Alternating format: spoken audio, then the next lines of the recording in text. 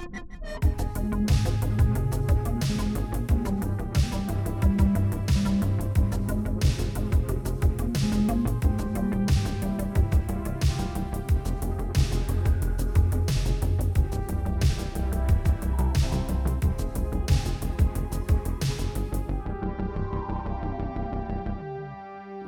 to the Mind Virus Podcast. Well, good morning, Jordan, and welcome back to another episode of the Mind Virus Podcast. My name, as you know, is Bobby Flood. Maybe our listeners don't know that. And your name is? Jordan Bruno. And we are the Mind Virus Show. You can find us online at mindvirus.show, as well as all your favorite podcast aggregators. September 27th, 2021. 2021, excuse me. I just lost 20 years there. I've made that same mistake. I think 2020 was easy. It just rolled off the tongue. 2021 it's kind of a mouthful. I'm just dazed and confused. There's a Led Zeppelin song for you. And a movie. Oh yeah, is there a movie? Yeah, with Matthew McConaughey's in that movie. Okay, now I'm gonna have to. There's make a pretty notes. good. It's got a pretty good cast, and a lot of them were kind of before they were superstars. What's it about? It's about, if I remember right, some high school graduates who aren't. Or maybe Really? they're in high school, but They're not really graduating. yeah, just kind of, it's one of those kind of teen summer movies, if I remember right. But there's a lot, and Matthew McConaughey's he plays an older character, like he's 2 or 3 years out of high school, but he's still kind of not moved on, and he's got a job with the city, so he thinks he's making a lot of money, and I think he has a terrible but funny line in there. He says something like, "You know why I like high school girls? Because even though I get older, they stay the same age." So, but yeah, Dazed and Confused is a good way to describe That might be the title what's of the going on podcast today. these days. 'Cause it's a good, it's a Led Zeppelin song. It's a movie. And I think it's an accurate state of society in general right now. Well, yeah, I'm feeling it too. We just spent the last half an hour talking about how we're feeling, and I'm not sure where you, the listeners, are, but it can be kind of a downer out there. Yeah. Especially if you're paying any attention to what's going on in the world. I've been contemplating that recently. Like how many people, and just regular people, regular guys going to work every day or just doing their thing. I was driving down the freeway and I was kind of looking around at the cars around me, and like how many of us, I think the vast majority of us have just kind of, the pandemic, the restrictions, the propaganda, it's kind of blended or blurred into the background, and we're just going about our lives. A lot of them are. And I actually think that's a problem, because it is allowing this stuff to encroach deeper and deeper, to march on into our lives. I mean, you see what's happening in Australia, New Zealand, which we have repeatedly warned about what's going on there and how they're the bellwether, the canary in the coal mine, the beta test for what's coming to the West. One other we need to add to that is Israel. Right. But keep going. Well, I just think that keep stream of consciousing. Too many people have gone back to sleep. Last year. Well, they got to earn a living, Bobby. They got to get out. They got to do their stuff. And maybe we should title the podcast "Ignorance is Bliss." Well, I mean, it is bliss until you are dropped into the boiling. I know. Fire. I've called this episode in American history that we're living through this last couple of years, the carpet bombing of the American mind. And there literally have been so many bombs going off that the regular people have to live your life, right? At some point, you just have to live your life. And the problem is when the government begins to encroach, or corporations in this case, which own the government, begin to encroach, people then have to adjust. They either have to comply or work around it, right? They have to run around the obstacles being put in their way. And the real fireworks don't really begin until the restrictions and the hurdles become so tyrannical and egregious that the regular Joes stop what they're doing, which is taking care of their business, right? You take care of your regular life, and then when it gets bad, then you have to take up arms or protest or whatever.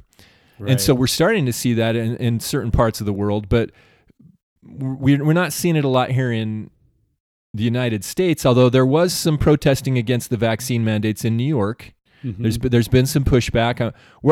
I feel like we're living through a period in the scriptures, like in the Book of Mormon. There are some times when the author, the compiler Mormon says, and in not so many years, the people became wicked, or the blah, blah, blah, blah, blah, blah, blah, And right now we're like living through the not so many years. It's just taking a while for us because we're living through this carpet bombing, right? We're like, look, you climb out of your bunker for a minute and you're like, hey, there's some more bombs. Get back in.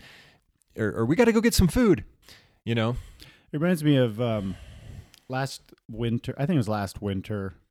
The University of Utah put out they called it a study. It was more of a survey where they concluded that masks are keeping people safer at the grocery stores because people felt like they were safer at the grocery store and they were more willing to go shopping at a store that enforced a mask mandate. And I just thought, that's absurd. What a dumb conclusion. No, but it's a grocery store. People need food. And they need food bad enough that they will put on the mask and go in and get their food. If you listeners, if you personally know of anyone who was making grocery store shopping decisions based on whether they had a mask policy, you personally need to know them. They can't just be like a Twitter acquaintance. Comment on the website, please. Let us know. Well, I thought if we made people do a cartwheel out in front of the store before they were let in, people would do a cartwheel because people need food. Just like you've pointed out, people are taking care of their businesses. They're going to work because people need income so they can buy food, so they can pay rent and mortgages and buy gasoline for their vehicles and clothes and live their lives. And so that's what's been one of the nefarious things about this is our basic survival, our basic lives are being held hostage to all of these absurdities. Like you can't go and do these basic things if you don't wear a mask. You can't do these basic things unless you come during the senior citizen hours. Remember the grocery stores had senior citizen hours? Let the vulnerable people come out and infect each other rather than just. And now, of course, it's the vaccine, and you can't go about your daily life without the vaccine. Well, now that's a statement in progress, right? Like in Utah, depends on where you live, right? Where this broadcast, this recording is being made from the bunker here in the unnamed city in the great socialist state of Utah. We're not experiencing a significant amount of mandate. There was, I think, some serious behind-the-scenes backlash with the legislature and the governor, not to be named. If I understand right... Who, by the way, the governor hasn't been talked about in many episodes. I want to point that out for Bobby's sake. It's true. And part of the reason is that he, at least on Twitter, I think he's backed off a little. I still check in on him. I wonder if he has some handlers, like some media strategists who are like, hey, you're looking a lot like a wannabe high school student body president. Right. You need to stop it. It's possible. If you want to get reelected, you need people to forget that. He still is out there. He retweets like 40 things a day, and you can kind of get a glimpse into his mindset from who and what he's retweeting. I mean, he hasn't changed. He's still a true believer in the masks and anyway, in his own goodness, his own righteous virtue signaling mode. His own, righteous, heavenly-based mandate to tell us how to live our lives. But he did retweet that. So, the Utah Jazz is going to require proof of vaccination or proof of negative test to watch a basketball game or attend anything else at the arena, concerts or anything else they might have. And Spencer Cox thought that was great news. So we're kind of in the rollout. We're like in that middle area right now where we're seeing those restrictions, those mandates take effect in certain aspects of our lives, and they're not as sweeping as perhaps in some of these terribly run socialist states like California and New York, but they're going to affect us, and we're starting to see how they affect us. And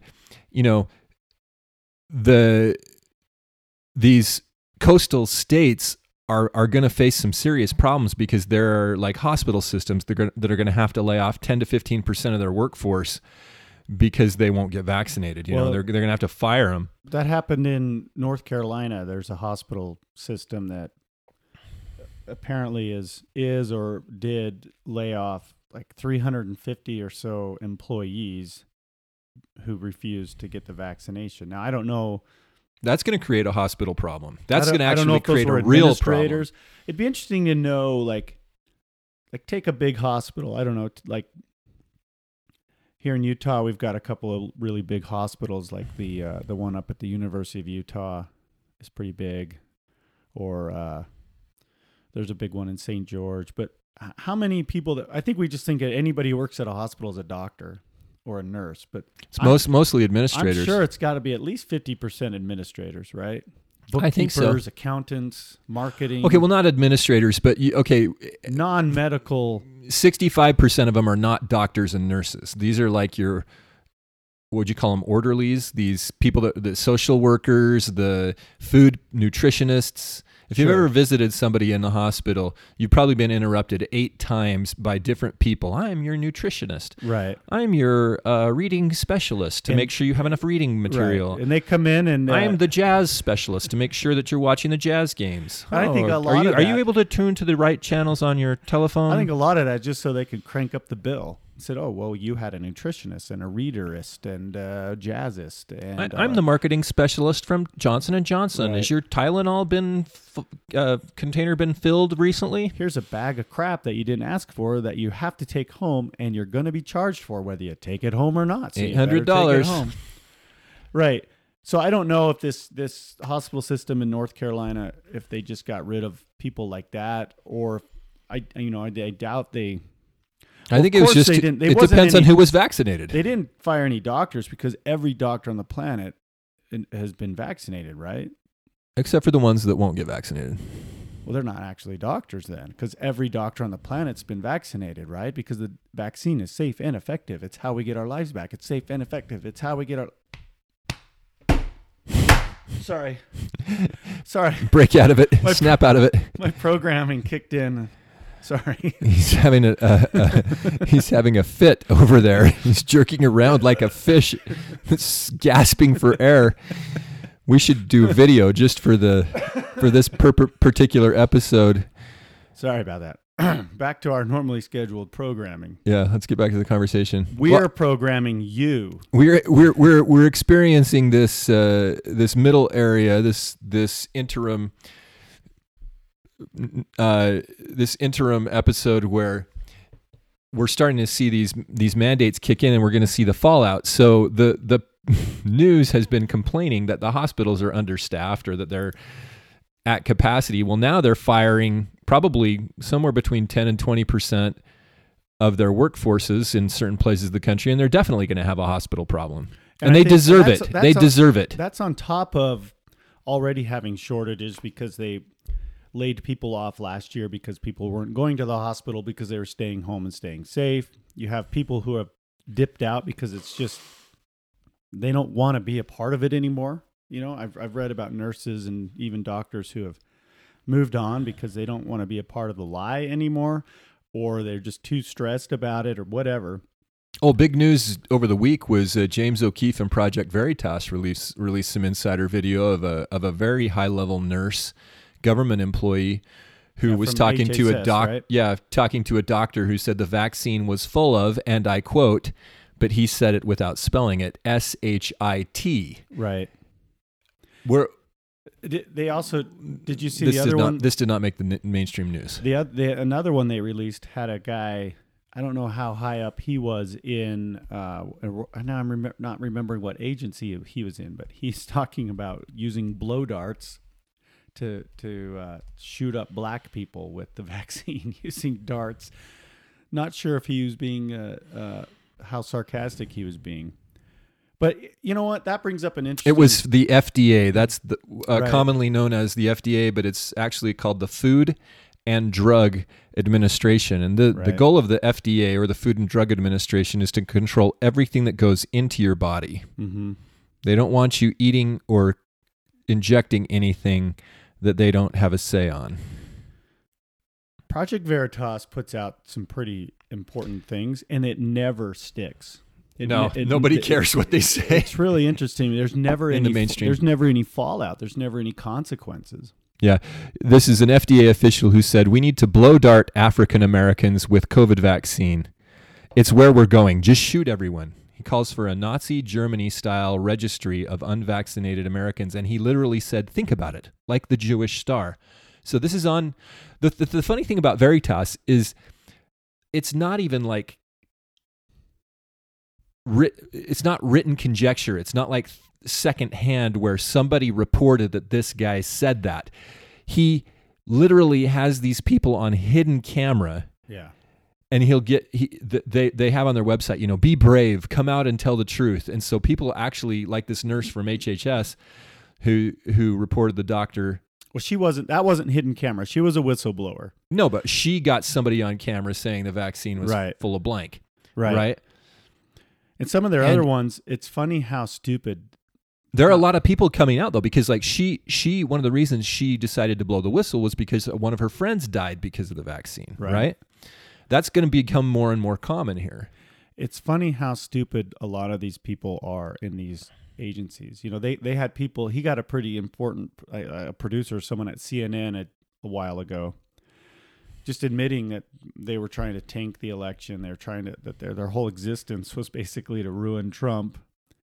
And it's like he gets them at a restaurant to do this stuff. This like they just and say they it. just say it to some stranger they've just met. Yeah. That they They're bragging about it. they're not very smart people. Well, they're bragging about it. They enjoy this fact Right. that that's what they're doing, as if it's in vogue or in style. It's cool. This is what the cool kids are doing. I think, and I know I'm going to be general here, but I think it's justified. But the federal government is the largest employer in the United States. And I think that the federal workforce, the government workforce, is made up of the dumbest people that have ever walked the planet. Well, I wish that I could be like the cool kids, because all the cool kids, they seem to fit in. Well, Those are the lyrics yeah. of a song called "Cool Kids." Yeah, Does anybody remember that creative. from back in the day? Here, let's do a little DMC copyright infringement for a minute. DMCA. Someone who you want to be, and like how you Here.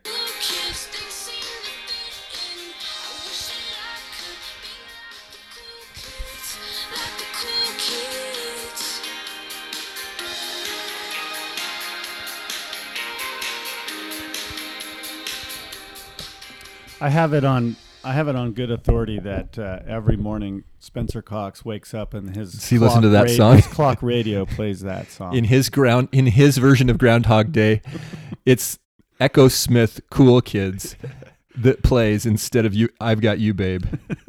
That's interesting. We never really talked about that. How it was "I've Got You, Babe," and that was the whole point of it. Was Bill Murray was trying to capture his babe, Right. which was Andie MacDowell. Yeah, that was our Groundhog Day episode a few weeks ago. You can go back and listen to that if you like. I've heard that some people have actually listened to that episode. when we talk about movies and stuff, it's hard to. There's always something we miss. Every time we finish up, I'm like, I forgot this main thing, the big thing that I love about that movie. Maybe if we prepared instead of just flying by the seat of our pants, flying off the cuff, going by the seat of our pants. That's true, but I don't know if we wanted to tell our audience that we don't prepare. We can cut that out. I mean, I prepare, kind of. I think about things during the week. I think I should say that on the podcast. What percentage of the things you think to say during the week do you think you actually remember to say during the podcast? 7? 17.5%. Okay. Well, pretty good. Maybe 18 in a good. Maybe a little bit over that. Well, we are definitely dazed and confused here this week.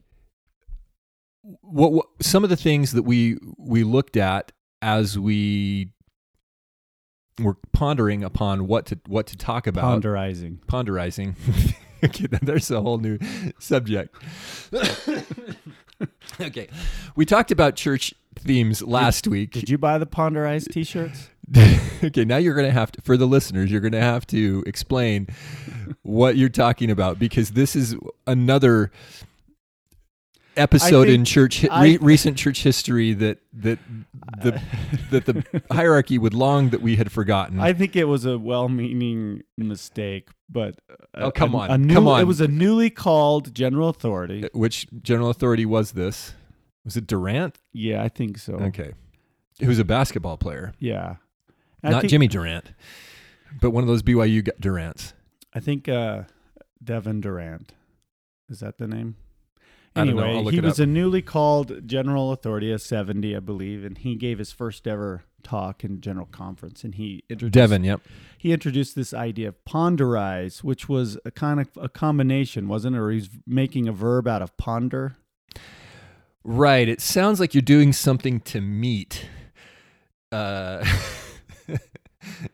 Pulverizing or tenderizing. Anyway, he gave this talk, ponderize. I want you to destroy the scriptures. And introduce this term, and I think it was a decent enough talk. I think people, especially like younger kids, it was something that they could relate to. But right after that, well, the problem was there was a coordinated marketing launch right, that occurred right after that, with his invention of this new term. There was Ponderize merch available at ponderize.com or whatever, which had been created in advance by his son or something. Yeah, I think so. And that was quickly. If you Google up or DuckDuckGo up Durant and Ponderize, you get the first result by the churchofjesuschrist.org titled "My Heart Pondereth Them Continually," which is the talk given by Devin G. Durant. Remember, as we say the names of general authorities, yeah, you get the middle initial. you have to say either the first name as an initial or the middle name as the initial. If you don't do that,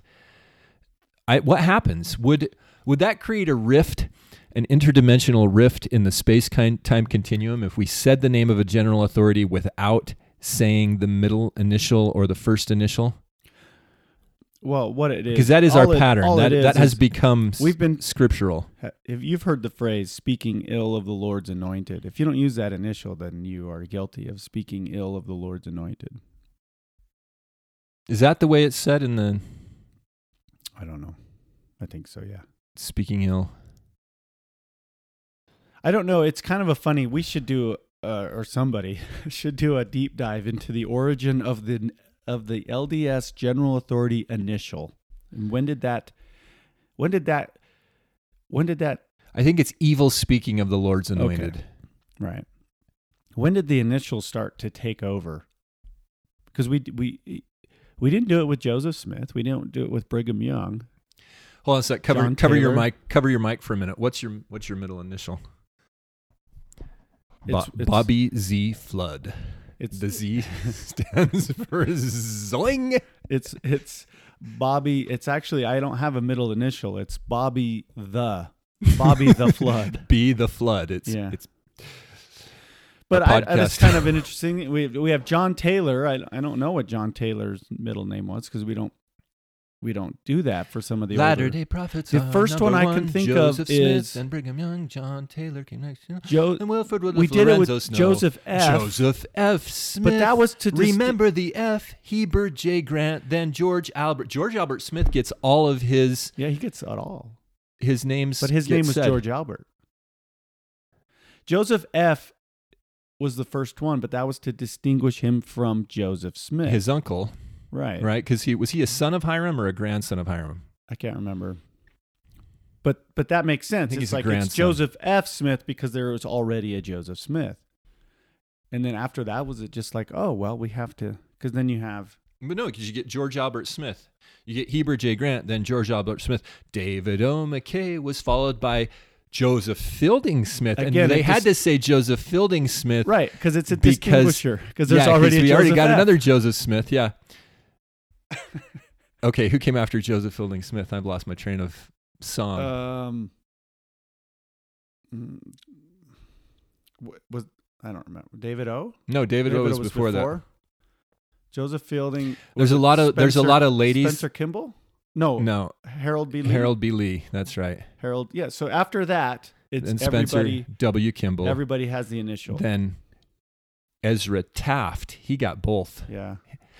Okay, so they must be special if they get both of their names said. Ezra Taft Benson, Gordon B. Hinckley, Thomas S. Monson, and then Russell M. Russell M.D. Nelson. Okay, don't forget the D. I see what you did Okay, there. you see what I did? That's Russell M. Nelson, M.D. You can't You short can't him. say the M twice. It's Russell Milhouse Nelson. Millhouse is a character in The Simpsons. You can't try to put that on Isn't- the president of the Well, what church. if that's his? Do you know what it is? Well, let's look it up. I bet a lot of people don't know what these middle names were, like Gordon Bittner Hinckley, Yeah, it was Bittner. Thomas Spencer Monson, I believe. Russell Marion. Okay, I thought it was not Milhouse. Hey, yeah, it's not Millhouse. Marion, as in Marion G. Romney. Is it spelled that way? I don't know, but he's a senior, by the way, because I guess there's a junior, Oh. according to Wikipedia. Well, we're way off on this tangent here. I'm not Well, calling an end to it. we You can were keep thinking- going. we can keep thinking- going. We are dazed Well, and confused I today. interrupted you with ponderize Well, ponderizing. because you said you were pondering something. But I interrupted you before we ever got there, and now we're leaving our audience hanging. So Well, we got to backtrack. And what was it you were ponderizing? I can't remember. We were talking about Project Veritas. Then I want to be like the cool kids. Yep. And then Durant, we were ponderizing Durant. We were talking about how in not so many years things are devolving, and we were talking about the listeners out there are cheering for us. They're like, "It was this topic. Get back to this topic," Yeah. and we can't even remember it. We were talking about the slow march, Spencer Cox waking up to "I want to be like the cool kids." We got into forgetting. I don't know if we can even remember. Yeah. Anyway, the vaccine is safe and effective. Okay. Long pause while we think of what it was. Yeah. See, the listeners are going to have the advantage. They can go back and rewind. We can't rewind.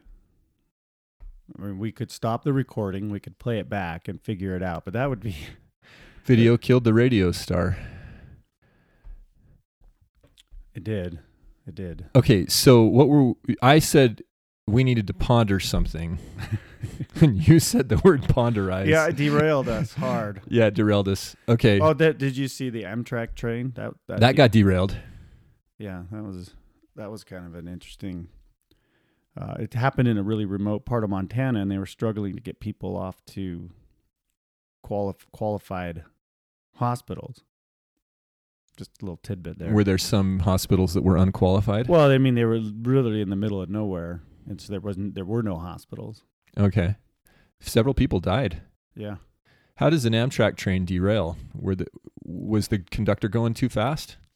I don't know. I didn't Or research it the enough engineer? to find out. But I did. I think it was Fox News threw a little. I still get these little alerts that show up on my phone. Mm-hmm.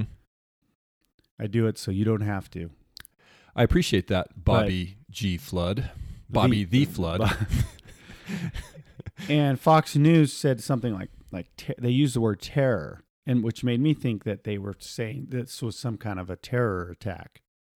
What do they call it? Like terror on the rails or something. I thought it was a little bit of misleading headline. because I don't 'Cause- think there was any terrorist. Maybe there were Ties. maybe there's some religious people maybe there's some religious people on the train. I'm sure there were Maybe they were planning a religious holiday or studying possibly to get good grades. possibly studying to get good grades. Yeah. Oh boy, Was that one of the things? like getting good grades. I think was on there. We're talking now about the DHS. You might be a terrorist list if you're studying to get good grades. We enjoy religious holidays. Okay, what was it that we wanted people to ponder? This is important.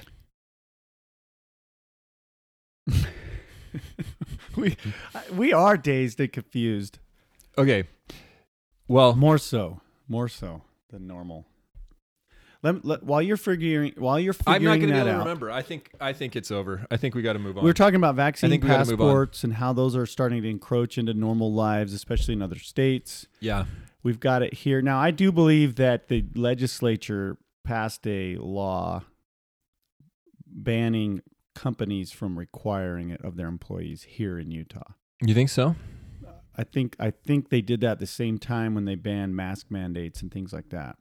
Now, I don't know how much teeth those laws have or if there's workarounds. Obviously, the Utah Jazz is requiring visitors to their facility to show proof of vaccination or negative test, which it seems like if you're going to buy into all that theater, the negative test would be far more useful because the vaccination doesn't prevent spread. People with the vaccine are getting and spreading the virus quite prolifically. Yeah, it's a little bit absurd to say they're going to let vaccinated people in when they spread the virus. Have you ever been to a Jazz game before? Yes, I have. Okay. Have you? Yeah. Now think about this. During the course of that basketball contest, did it ever occur to you at any moment in that game, the person near me could be sick and I could be made sick by being here. I better not be here. I feel significantly compromised here being that person over there could be sick. Did it ever occur to you? What bothered me was the last Jazz game that I attended, they made me check my pocket knife. Yeah. Well, and as I was standing there after the game getting my pocket knife back, and they were warning me that in the future they weren't going to even allow you to check it, I looked around at all the other guys getting their pocket knives back, and I thought, these are all the guys that I would want to have pocket knives if we were in a situation where we needed a pocket knife. I'm surprised and they their gave pocket it back. knives have been taken away. I'm surprised they gave it back to you. I lucked out. I guess I hit it at that early time. This was also happened to be you know what? Maybe that wasn't the last time I went. Nah, it probably was.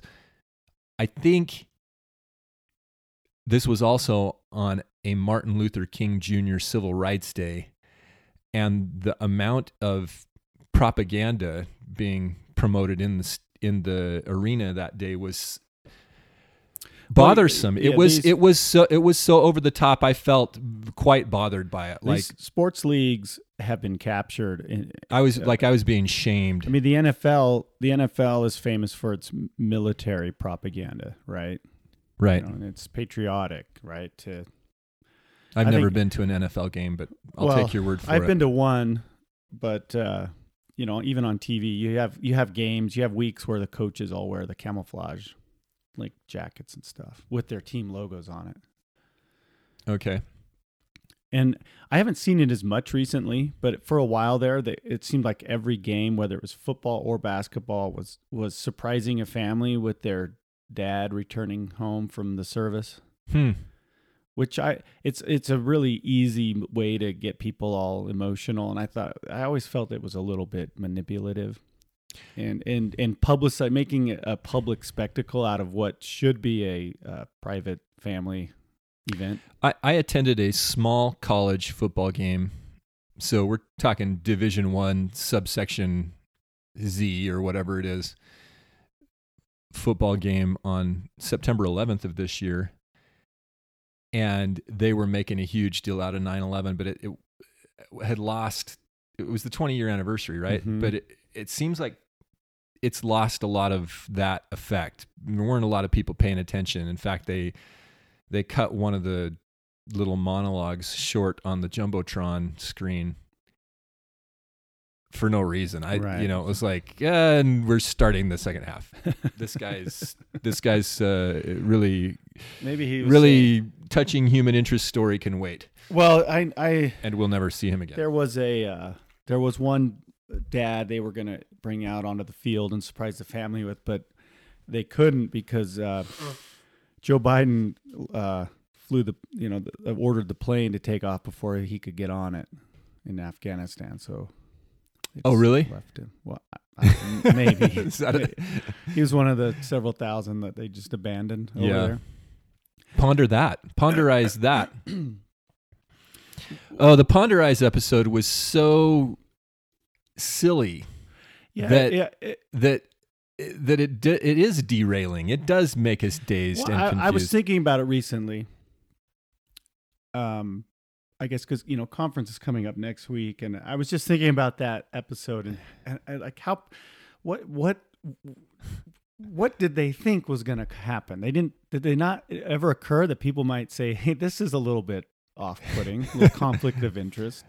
You're making money off of your conference talk. Well, yeah, and by the way, if you Google it up, the first two links, I think this is where we were talking about this before we got derailed and then derailed again. But the first two links are, the first link is the church link, but the second link is a BYU link to the BYU paper, The Universe, which is essentially a state-run propaganda outlet for BYU, and the headline is General Authority Apologizes for Ponderize Website. And then the third link is Amid Criticism, Ponderize Apparel Website Removed. It's KUTV.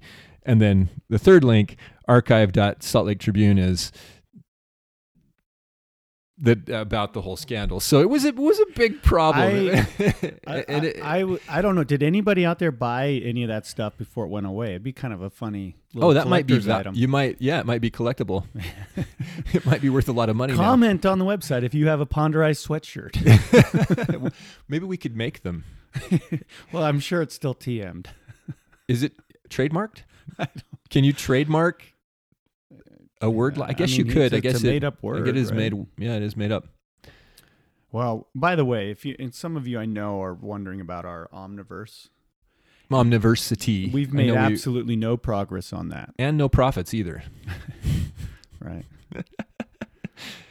The Omniversity, though, we promise that sometime it will come out. We're not really promise. If you're a new listener, the Omniversity is the Bobby Flood, Jordan Bruno answer to the there's a word I want to use, the debacle that is developing in our mainstream universities. So we were thinking we would provide what we would call an Omniversity, because we surmise that you can pretty much learn anything there is to learn off of the internet now, from Twitter or Google or YouTube or YouTube alternatives. And so we thought we would just put together some curriculums, string a bunch of YouTubes together, and then give you a degree from the Omniversity. So you'll have credentials. Yeah. And we were going to charge for that, but we're really not very motivated to make any money. Therefore, it does bring up a good point, because credentialism is a big deal right now, and we just treat like every degree the same. Like someone says, "Well, I'm a PhD." Well, what are you a PhD in, and where did you earn it from? Well, I'm a PhD in digital theory and social justice warrioring, pixelization theory, and I got it from the University of my grandpa.org. I got it from an online university known as The University. Right. Well, we're out in the weeds, and I hope that our listeners aren't flipping us off, both in both terms, both with their fingers and also just clicking off the podcast out of boredom. But maybe we can try to get back on. Maybe we will have to cut some of this for once. Finally, edit the podcast this time. I don't know. That'd be a lot of work. It's not too much work, but okay. Vaccine passports. That's what's happening right now. We're seeing them get rolled out, and we're seeing the fallout from that. I want to bring up a question about the Vax Pass. Is there any moral standing for such a thing? Well, the rationale here is that citizens in society have a duty to each other. Okay, there are two competing ideas here, and I have recently engaged in arguments with neighbors over this, so I'm well prepared to speak about this. I'm going to remove the dazed and confused hat here and go on a little bit of a soapbox. The reason the American experiment was so successful and so good was partially because of its lack of proximity to tyranny. Okay, I'm going to bring that up first. I brought it up before on the podcast. I would argue that in spite of all the great principles of freedom that we had embraced as Americans by the mid 1700s, in addition to that, our lack of proximity to the British Crown and tyranny allowed America to be free. And being able to exploit the resources of God's green earth is something that is necessary for men to be free. And women too. When I say men, please don't take offense. You know what I mean. But did you see I don't even know why we even had to say that. Did you see what the ACLU did to a Ruth Bader Ginsburg quote? No, but she had a quote where she says basically, and it's this pro-abortion quote, but she says that a woman's decision to become a mother is hers alone. Da da da da da da. They took it, and every time there was a reference to a woman, they turned it into a neutral. So it's a person's right to decide whether to become a birthing person. Like, they just butchered it with these. I did see a headline. I did see a headline out there that the thought police had decided that it was discriminatory to say that women have cervixes. Right. Anyway, I derailed you. So do you want to explain what a cervix is? Okay, not on the program. Okay. All right. So we're talking about the founding of this country, and my point that the lack of proximity to tyranny is important. And this is definitely a tangent to the tangent, but it really is important. You need to. Here's something to ponderize. All the land has been taken up, right? That's a problem because you can't go out and exploit the land and the natural resources and truly be free. Well, not legally. Not legally. Because there are places where you could go and create a great homestead, but you would be breaking some federal U.S. Forest Service bylaw regulation 44CA under the code of conduct right. And in the West, this is a real issue because most of the land, 90% of Nevada, 65% of Utah, it's all owned by the federal government. There's a lot of land we could exploit if we could get access to it.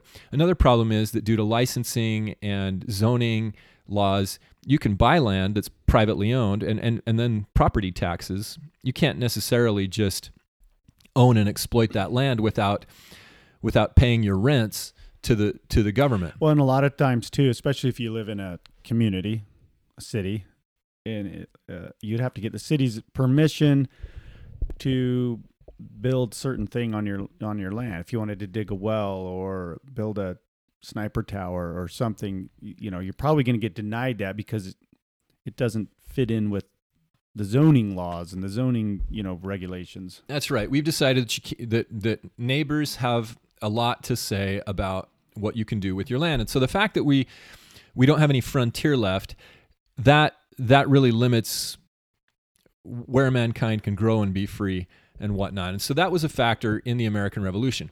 But the other thing, and this is what you'll learn about in non-public schools, if you go get an education from, say, our theoretical omniversity or scholars like Stephen Pratt, who I've linked to before on the podcast webpage. He does a series called Liberty and Learning, which is excellent. I highly recommend everybody watch Stephen Pratt's Liberty and Learning series because it explains the non-public school explanation of the rationale for the founding of the country and the rationale for the founding documents like the Declaration of Independence and the Constitution. And he explains where all these ideas come from and what they actually mean versus what they've been reinterpreted to mean by the oligarchy, the people that are controlled by the oligarchy. So you have two schools of thought here. One is And these were being articulated in the 1700s differently in the United States and in France. A guy named Rousseau, Jean-Jacques Rousseau, he coined the term social contract. All right?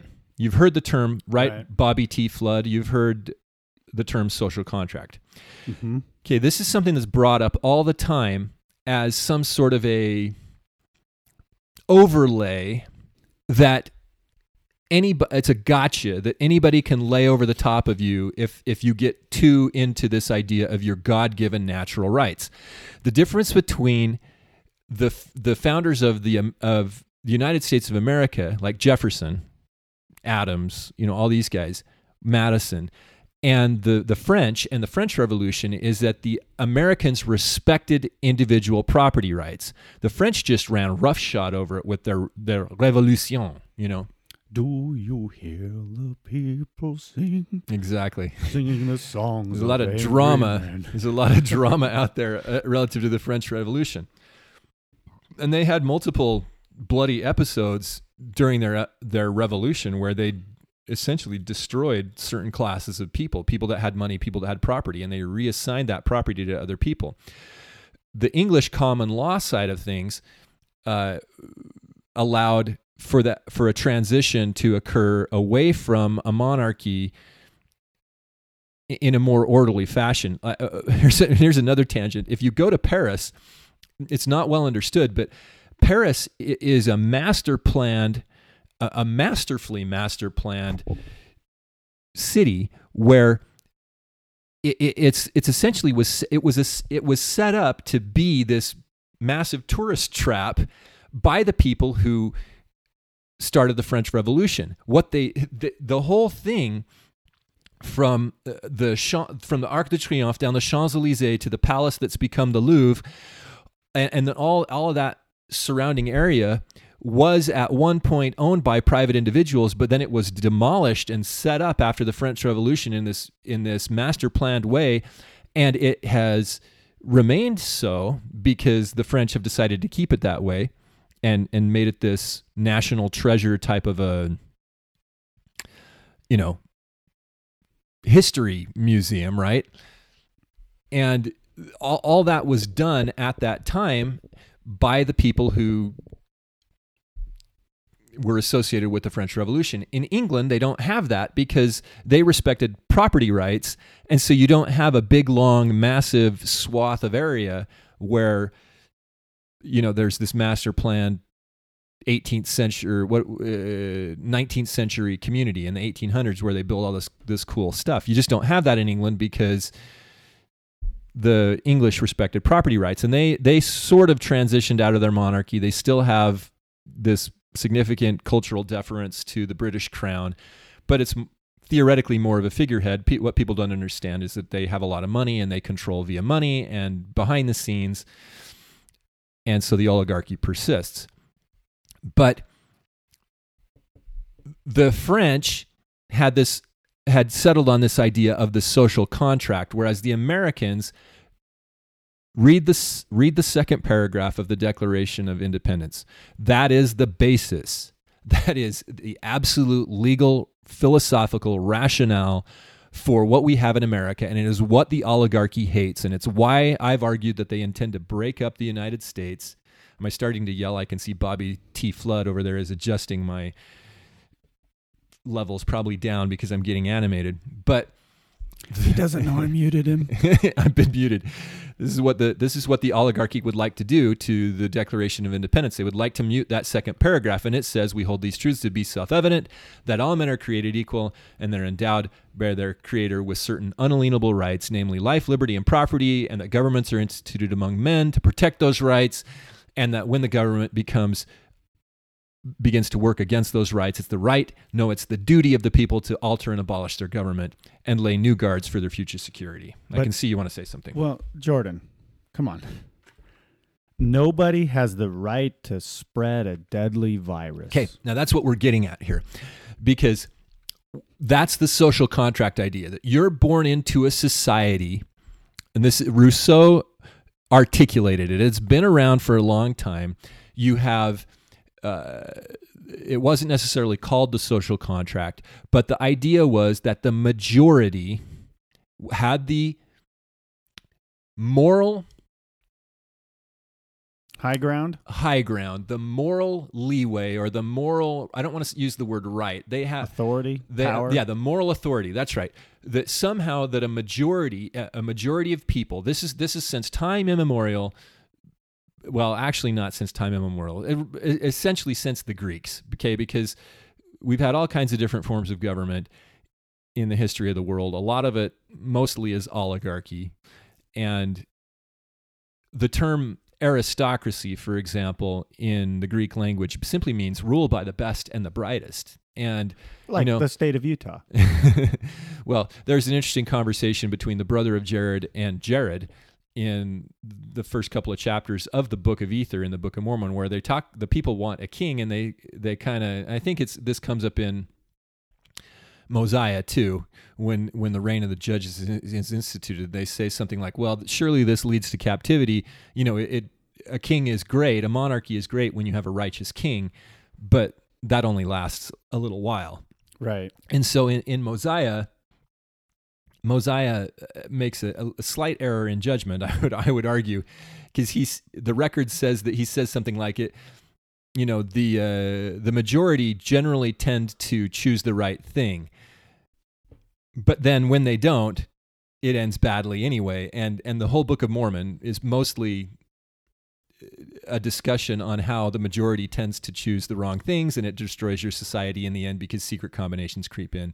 Anyway, well, but only back then. It's sort of a damned if you do, damned if you don't issue. That kind of stuff doesn't happen now. Monarchies end badly. Monarchies are never really true monarchies. They're oligarchies because a king has his court, a king has his advisors, and they constitute the oligarchy, the rule of the few.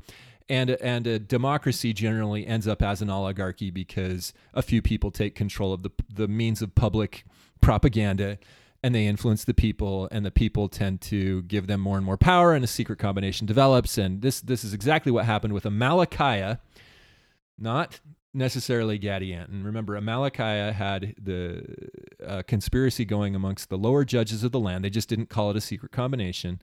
It was an open attempt to overthrow the government, and they conspired. And he and his advisors, or his secret council, engaged in a treachery, murder, deceit, and a false flag terrorist attack. Right. In Alma, chapter 47 or 48, somewhere in there, and overthrew the Lamanite government, and then went after the Nephites. So anyway, I'm wandering in circles here, but the point is, the American experiment was incredible because it was founded on the idea that the minority has rights, that the individual has rights, and that your laws need to be based in some philosophical, unbendable framework that the majority cannot break, so as to keep the minority protected. And that's what made America the greatest nation that the world has ever known. I mean, we have never had a nation in history, not the Roman Empire. The Roman Empire might have lasted longer. It appears like that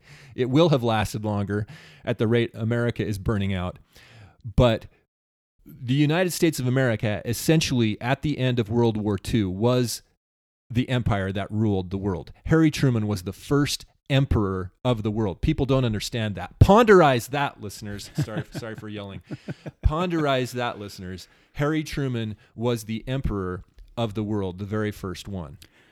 And yeah, but I have a right not to get sick. Right. So the social contract idea that Rousseau was promoting was this idea that just by being born into it, Bobby T. Flood, you are subject to the whims of the majority, that the majority can say what goes, and for the greater good. See, it's always for the greater good of society.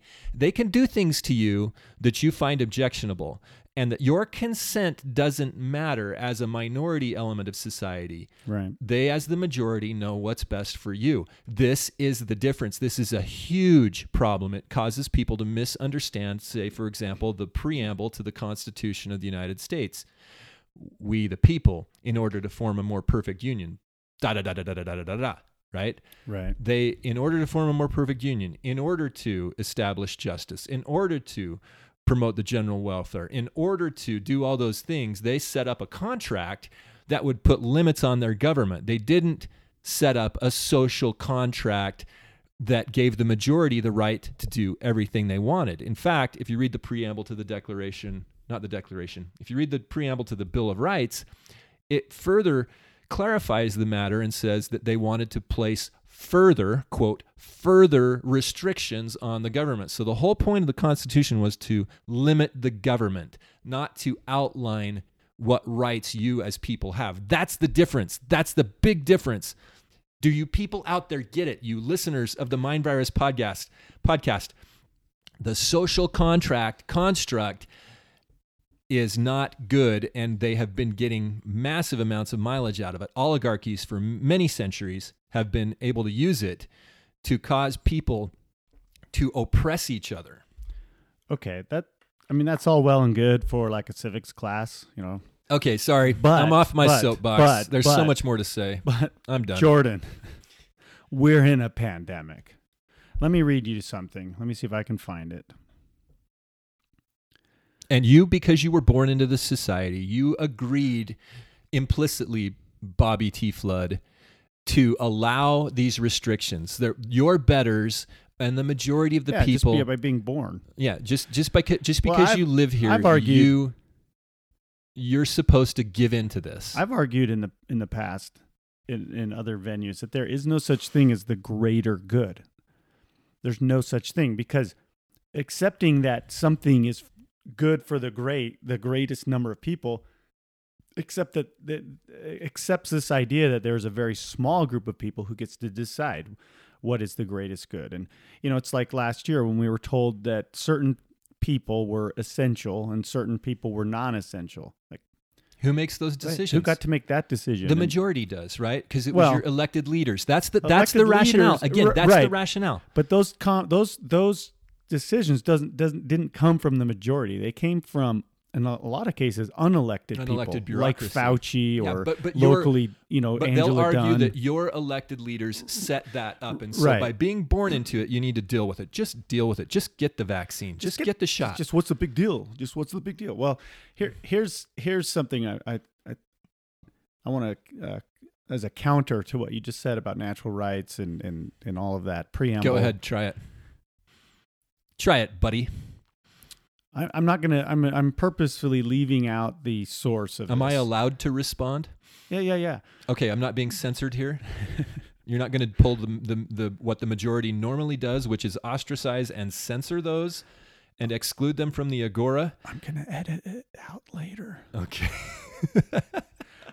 No, here's this is a statement that was put out to many millions of people.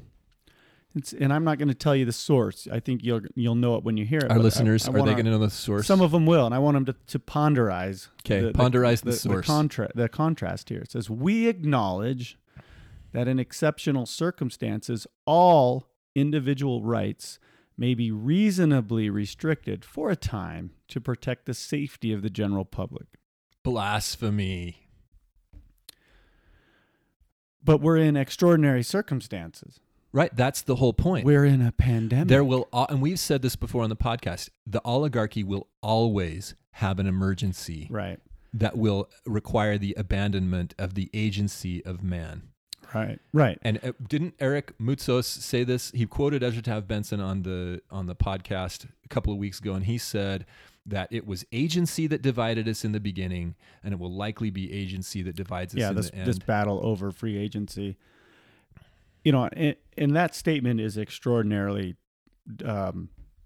Evil. dispiriting, evil. It's wrong too. It's just factually wrong. Our rights, our individual rights, only are designed to protect us in extraordinary circumstances. That's the whole They point. are not predicated on circumstances being ordinary. If you read the Second Amendment that says a well-regulated militia being necessary to the security of a free state, the right of the people to keep and bear arms shall not be infringed. And you could also remember the first part of that does not provide the rationale for it. It's just an expletive cause or a clause, excuse me, you could also substitute something like a well-educated populace being necessary to the security of a free state, the right of the people to keep and read books shall not be infringed. You could also do that. The right of the people to keep and bear memes. Yeah, keep and create memes. That's actually a Twitter account. The right to bear memes. They do a lot of.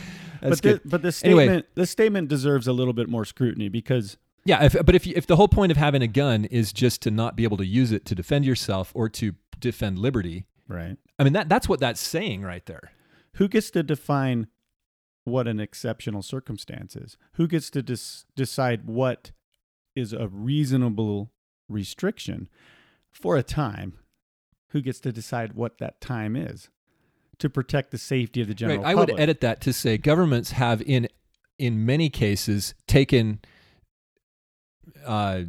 tyrannical steps to infringe upon God's natural rights that he's given us in order to control populations. That's what that really says. I will say that statement was made 18 months ago, and still we're under these temporary but reasonable suspensions of our individual rights.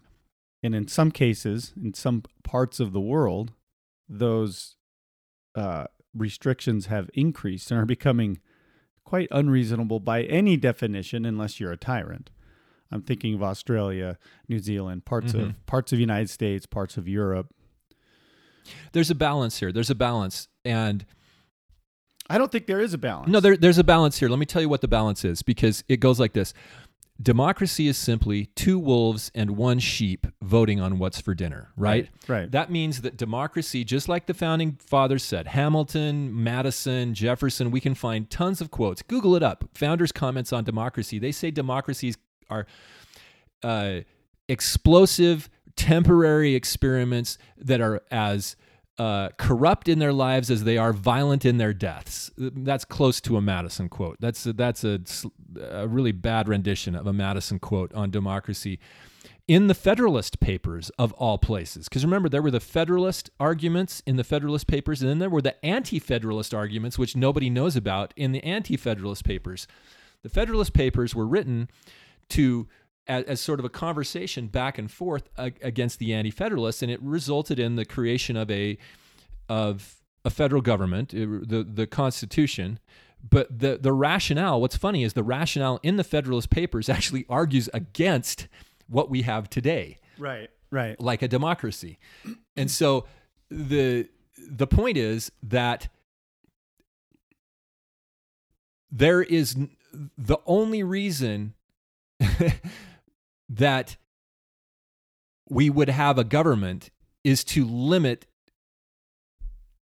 the tyranny, right? I mean, the whole point of it is to protect individual rights. And that's why I say there is no, the balance is always, freedom is always the answer. Yeah, the balance is it's simply always the right answer. The balance between the two wolves and the sheep voting on what's for dinner is this idea that my right to swing my fist ends where your nose begins. That's where the balance is. And so there's always been some need for a limited government. And that's what's so great about America, is that the government was limited by good principles. Right. Okay. There was some need for this government in order to exist, in order to protect you, to protect your rights. And that's the whole point. But now the federal government in the United States is the largest employer in the country. Right. And so the social contract idea throws out this construct of the greater good and the people who are making these decisions for the greater good, as if there's this entity called the greater good that has some sort of a voice in our society. And the thought experiment, here's the thought experiment, Bobby. The point is that you as an individual morally can't do any certain things to me, right? Like your government, you should think of the government as your neighbors. Mm-hmm. Anything that your neighbor shouldn't do to you, the government shouldn't do to you. Well, nor does it have it doesn't have the moral authority or even to do legal authority. Right. If I decided I wanted to take some money from you, taxes, right? I have no right to do that, right? That's called stealing, right? Unless you needed to build a road. Well, if I go out to the neighbors and I say, hey, Bobby has this money, we want it, let's vote on it. Does that make it morally correct for us to take his money? No. Even if we want to build a road?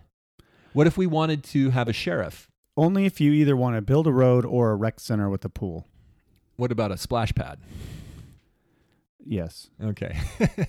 But you see what I'm saying here is Yeah, that yeah. we the people are the government. That's the whole Right. point of the But preamble of the we Constitution. don't think about that anymore. Now the government is this other entity with magic powers and authority. That gives us our rights And instead of them coming morality. from God. Right. And then when we accept that premise, then we start making statements like all individual rights may be reasonably restricted during extraordinary circumstances for a No. time to protect the general public. No. Those rights are unalienable. Right. They That's are what I'm not. saying. They are not lienable. You cannot so you place a have lien on them. a- You can't touch them. And you have a large portion of the population. I don't know if it's a majority or not, who are saying right now, in effect, that yes, you should be forced to take certain actions, even if you don't want to or need to protect the general public. Because I have the right not to get sick, which of course is not a right. Nobody has a right to not get sick. And this stupid statement that nobody has the right to spread a deadly disease is an inane, ridiculous statement because nobody's claiming that right. And never before have we criminalized the Right. spread of respiratory viruses, which nobody... Look, I'm not a doctor, but neither is Richard Saunders, chief executive of the Utah Department of Health, by the way. But there's still a lot of debate and questions about how and why viruses spread. Like track and trace is ridiculous. You can't again, you went to a Jazz game a few years ago. It never crossed your mind or anybody else in that arena's mind that I might get the flu here. And if a few days later you did turn up sick, you didn't say, I got to go find those people in the arena because that's for sure where I got it. And I need to go criminalize. I need to prosecute them. They need to go to jail because nobody has the right to spread a deadly virus. Right. So what I'm saying is we've gone so far over the top with this idea of this greater good and this social contract that now we're swimming in absurdity and impossibilities, medical and social impossibilities, and yet we're being told and being treated as if it's just inevitable, if it's the most commonsensical thing in the world to track and trace and to force everybody to take a vaccine in order for them to participate in society. And if they're not going to do that, well, then we need to test them every day. I mean, it's just absurdity upon absurdity upon absurdity, and it's all because we've abandoned these basic principles that the individual has rights. Groups do not have rights.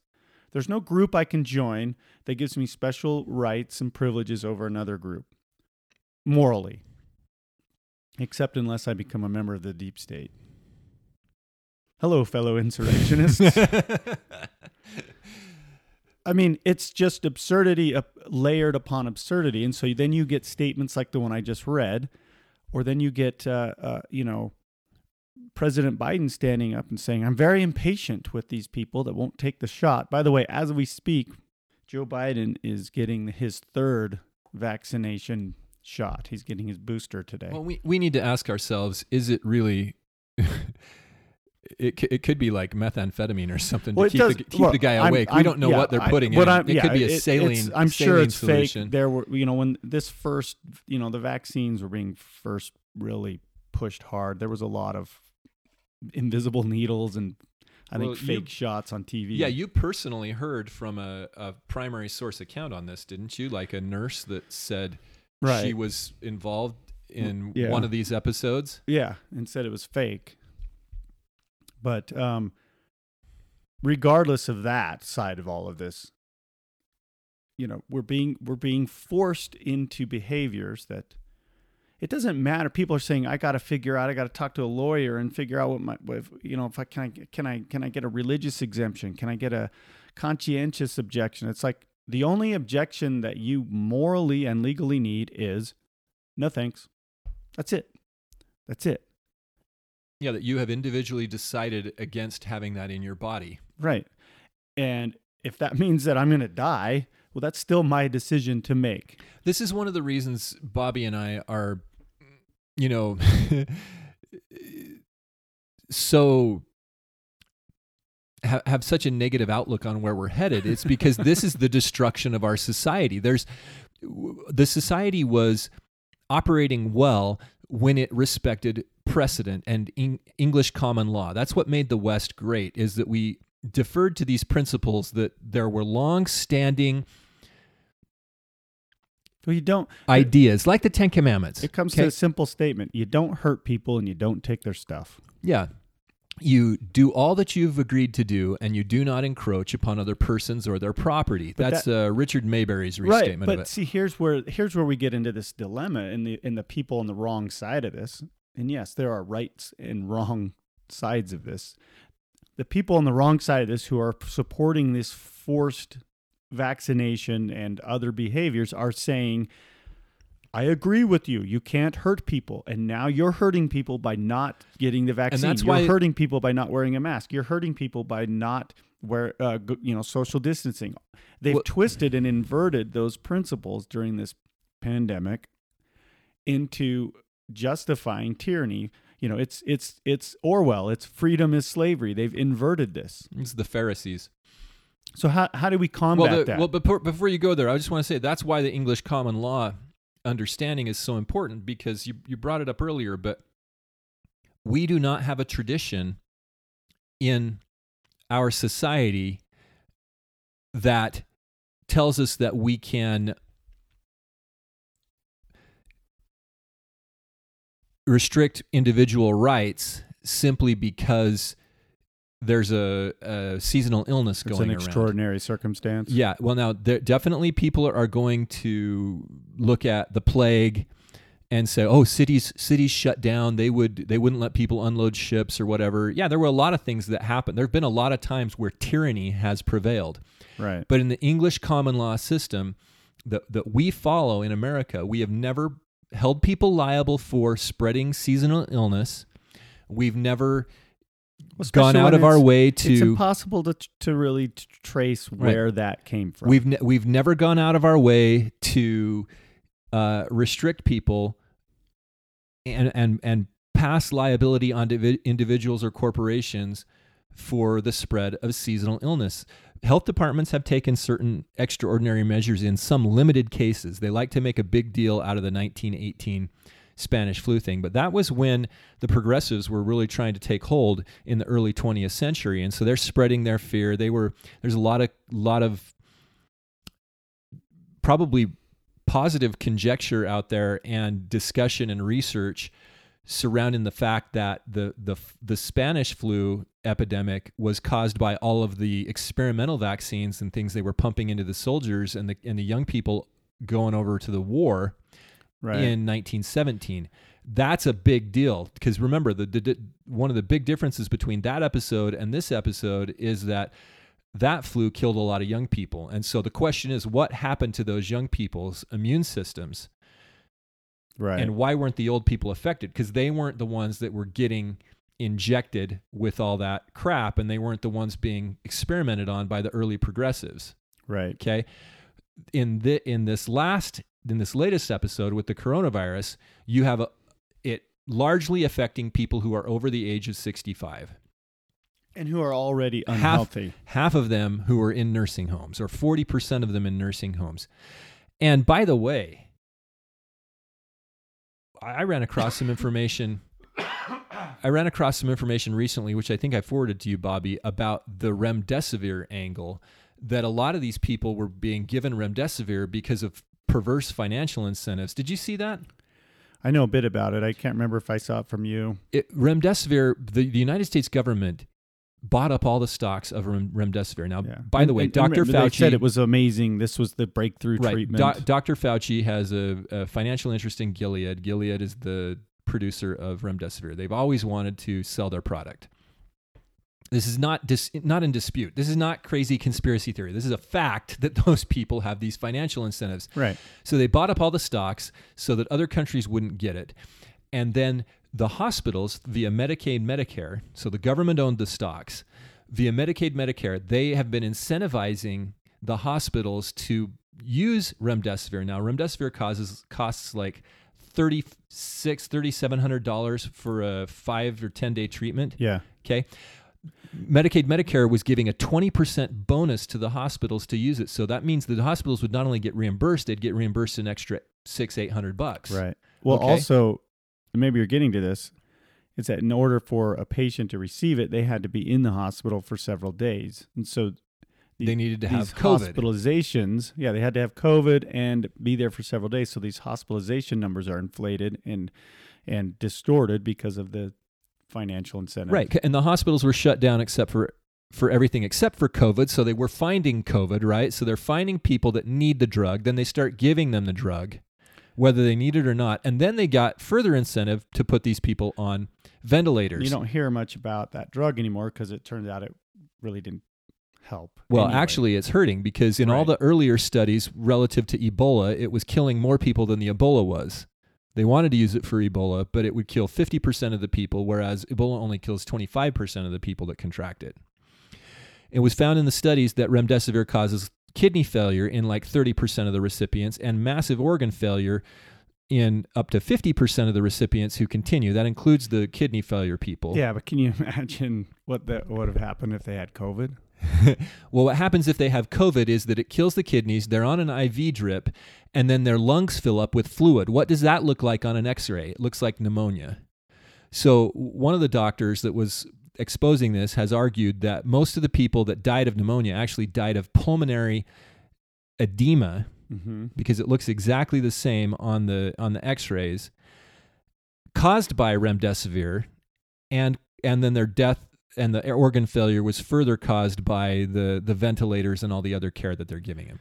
So we could have actually, there's so much, there's such a huge angle here on the corruption that we could get lost in the weeds on that whole thing, but we don't. And let me say this, you guys, listeners of the podcast, know we're pretty sure that's what happened. We're pretty sure that this whole coronavirus thing, remember the coronavirus has a survival rate of 99.95% or something like that if you're under the age of 65, and it's 99.5 if you're over the age of 65. So you have a less than 1% chance of dying even if you're at risk. And there is plenty to talk about. The Wall Street Journal covered this a while ago, and I don't pay for the Wall Street Journal, and so I've had a hard time finding this article again. But they had an article basically quoting doctors from New York City saying, we killed our patients when we stuck them on these intubators and things. And I couldn't believe that it wasn't more of a bombshell, that it wasn't more of a,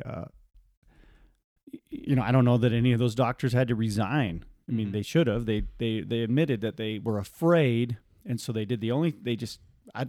panicked. And so they just shoved these things down people's throats and killed them. Right, and that's why we're starting to see whistleblowers, is because you're starting to see people come out and with their conscience finally getting to them. They're going, yeah, this wasn't good.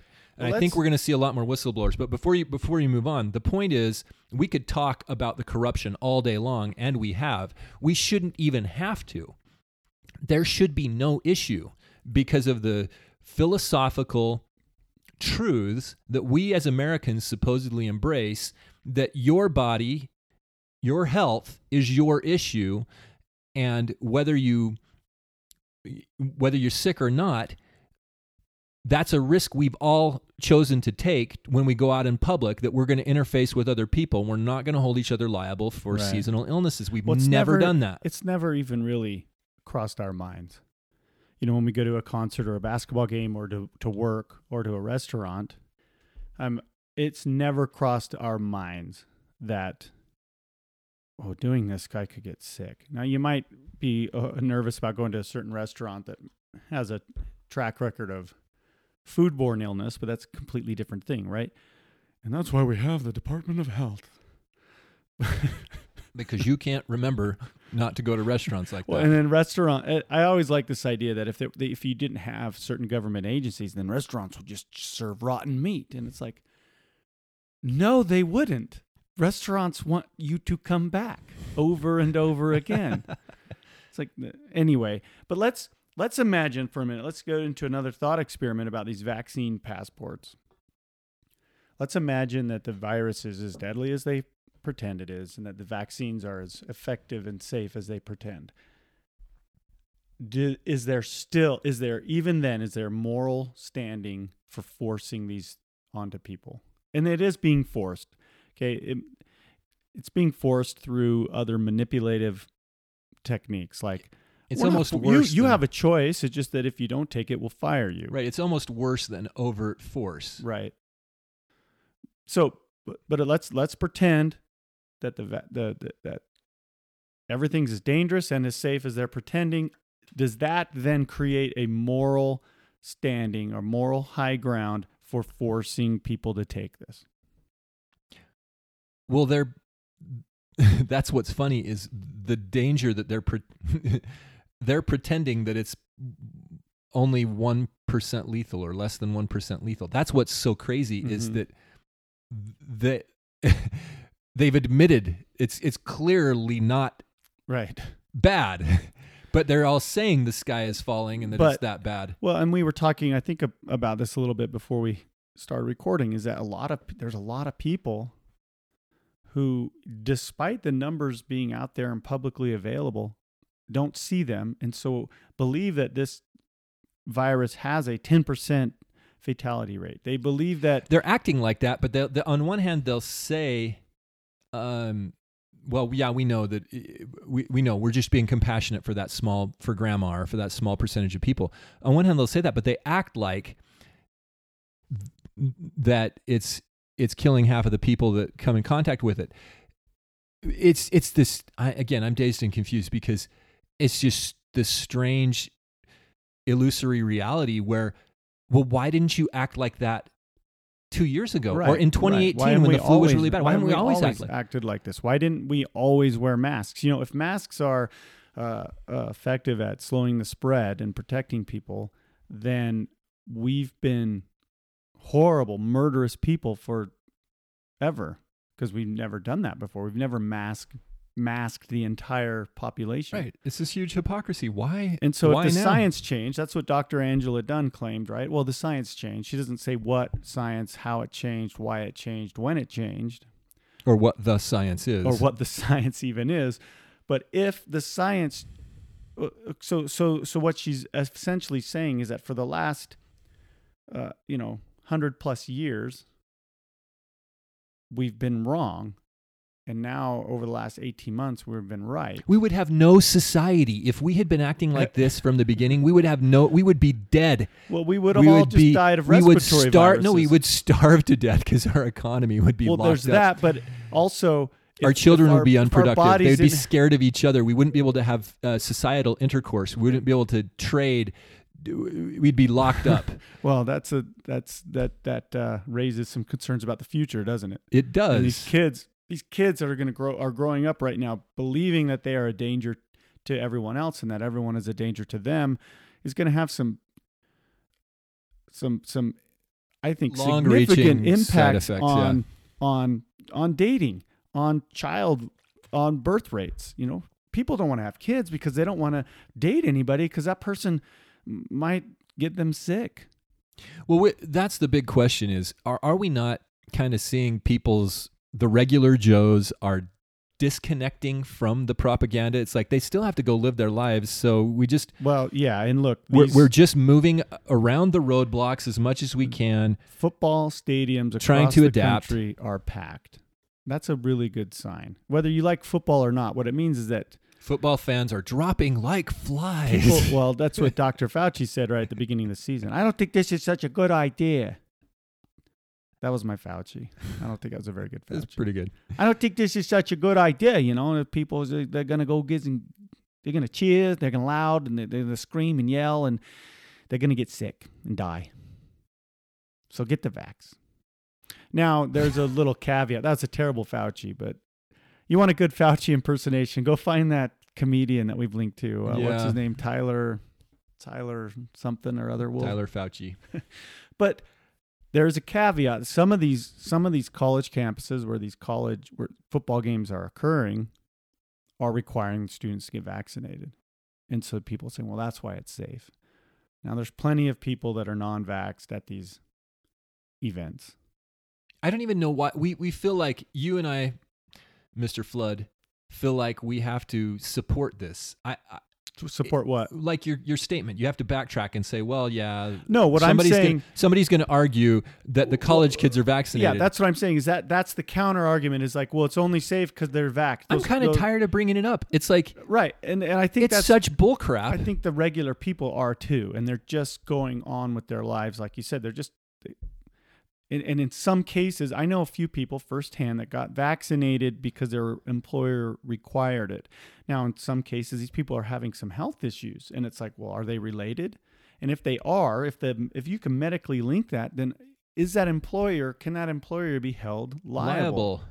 Was it Idaho that just passed a law that employers who require the vaccination can be held accountable for bad outcomes? I sure hope they do.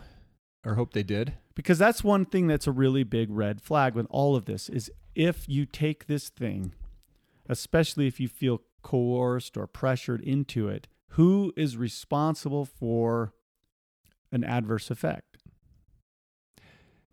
Well, that's the difficulty with the vaccines is that the adverse effect, to prove that the adverse effect was caused by the vaccine is well, is and what quite they'll difficult. always just say is you chose to get this thing. Even if you were forced into it, you chose it. I was thinking about the Jazz, someone could say, well, I wasn't going to get this, but I really like the Jazz and I just spent a lot of money on season tickets. I'll go get this so I can go to the Jazz games. They have a bad reaction and try to sue the Jazz. That's not going to hold up. The Jazz will say, we didn't force you to do it. You don't have to come to our games.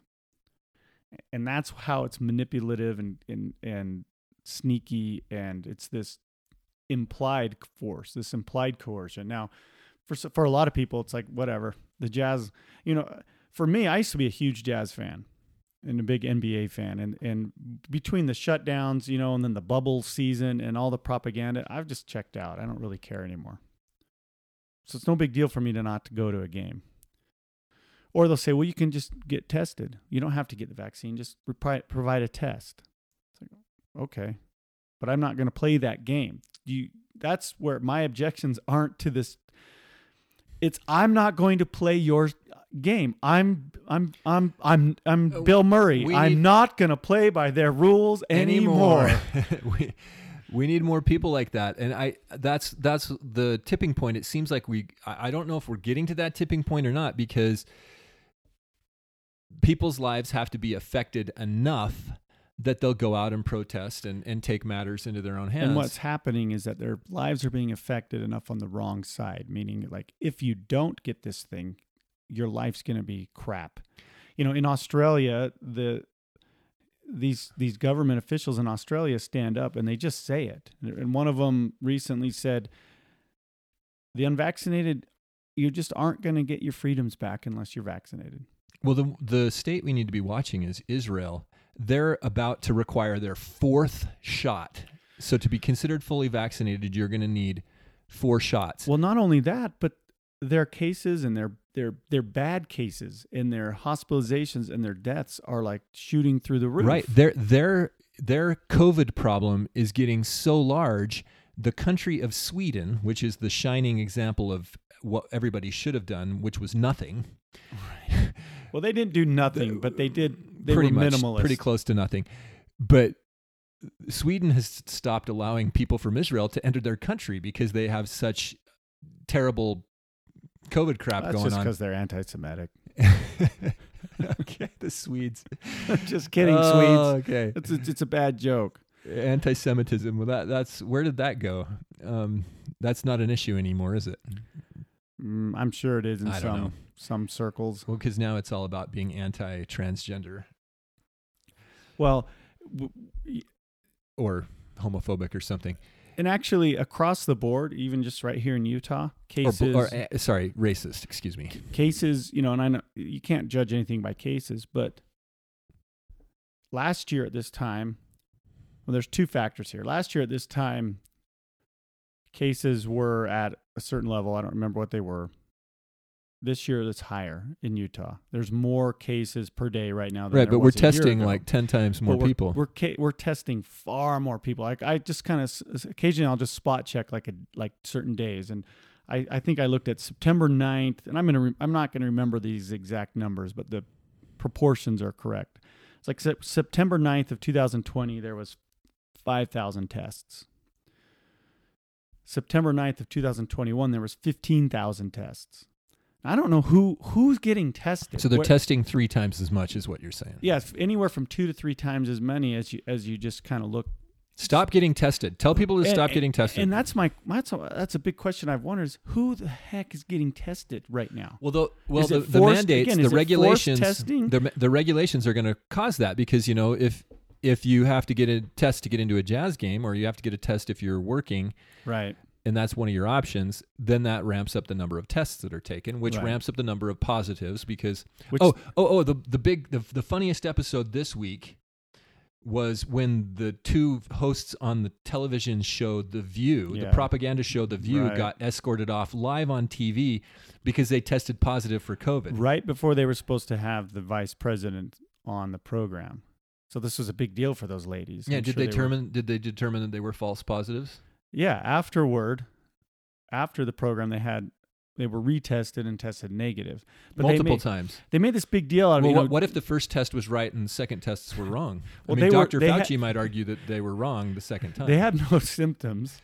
Well, but you can be asymptomatic. But they made this and be big a super spreader. Right. Okay. They made this big deal of it. I watched the clip, and Joy Behar, who is the primary host, I think, of the View, she said,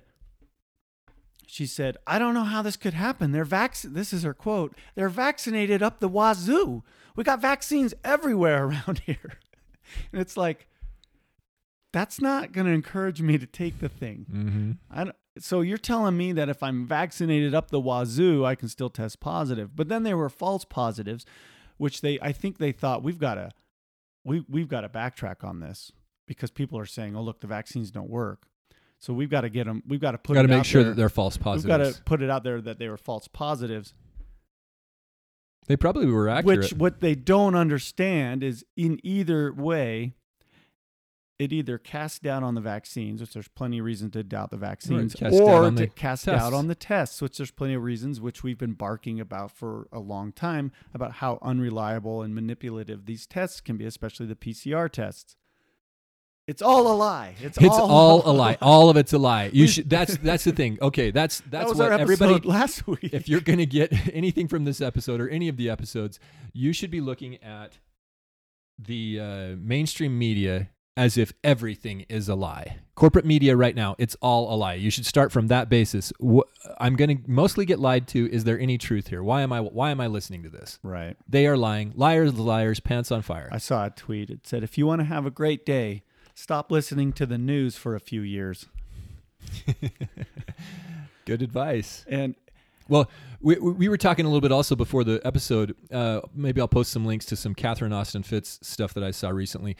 She's talked about in the past a concept called entrainment, where the powers that be, wealthy interests, corporations, whatever, will use subliminal messaging, not like they used to, where they just insert, a few frames here or there. Popcorn. Yeah, they'll insert what they call alpha waves, or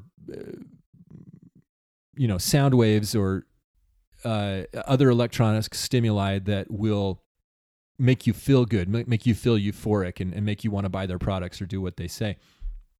And it was interesting because this was about, I was listening to this interview from about 10 years ago, and she mentioned an experience she had a few years prior to that. So we're talking 2005, 2006. This is shortly after she'd finally beat the Justice Department, beat all the spurious lawsuits that the government had and other entities had tried to bring against her for exposing the corruption in housing and urban development. And she was beginning to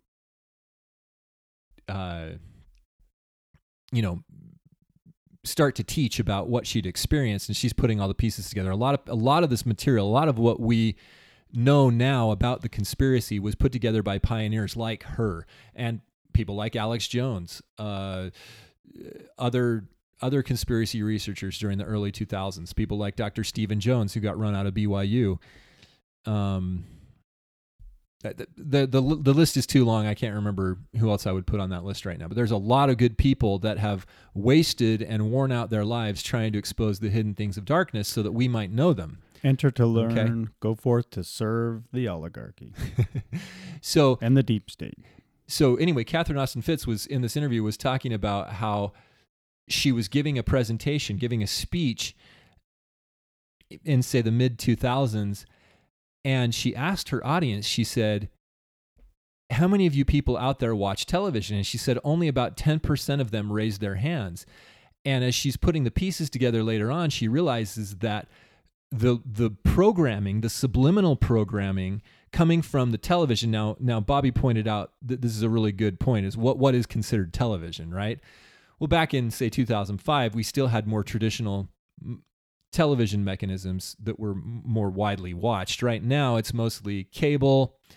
I don't know how many people really even watch over the air anymore, but most people are getting their stuff on demand. And so, By the way, if you want some TV, you can get over the air for free. All you need is a cheap digital antenna.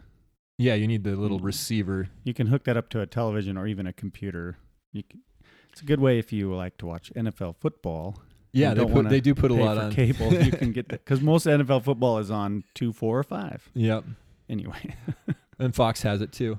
yeah, and Fox is on there. So, but this entrainment idea, this idea of inducing a euphoric state to get people to assimilate information, has been going on for a long time. And she points out that she realizes that early in the 2000s that the people that are following her work, people that are interested to know the truth, they have removed themselves from the entrainment mechanisms. Right. I think one of the reasons that NFL football is available over the air and for free, and it needs to be made available to everybody, is because they're using it to entrain people into certain ideas. Definitely. And whether that's the military or some of these social justice causes or whatever, that's being done. And it's also done at college football games.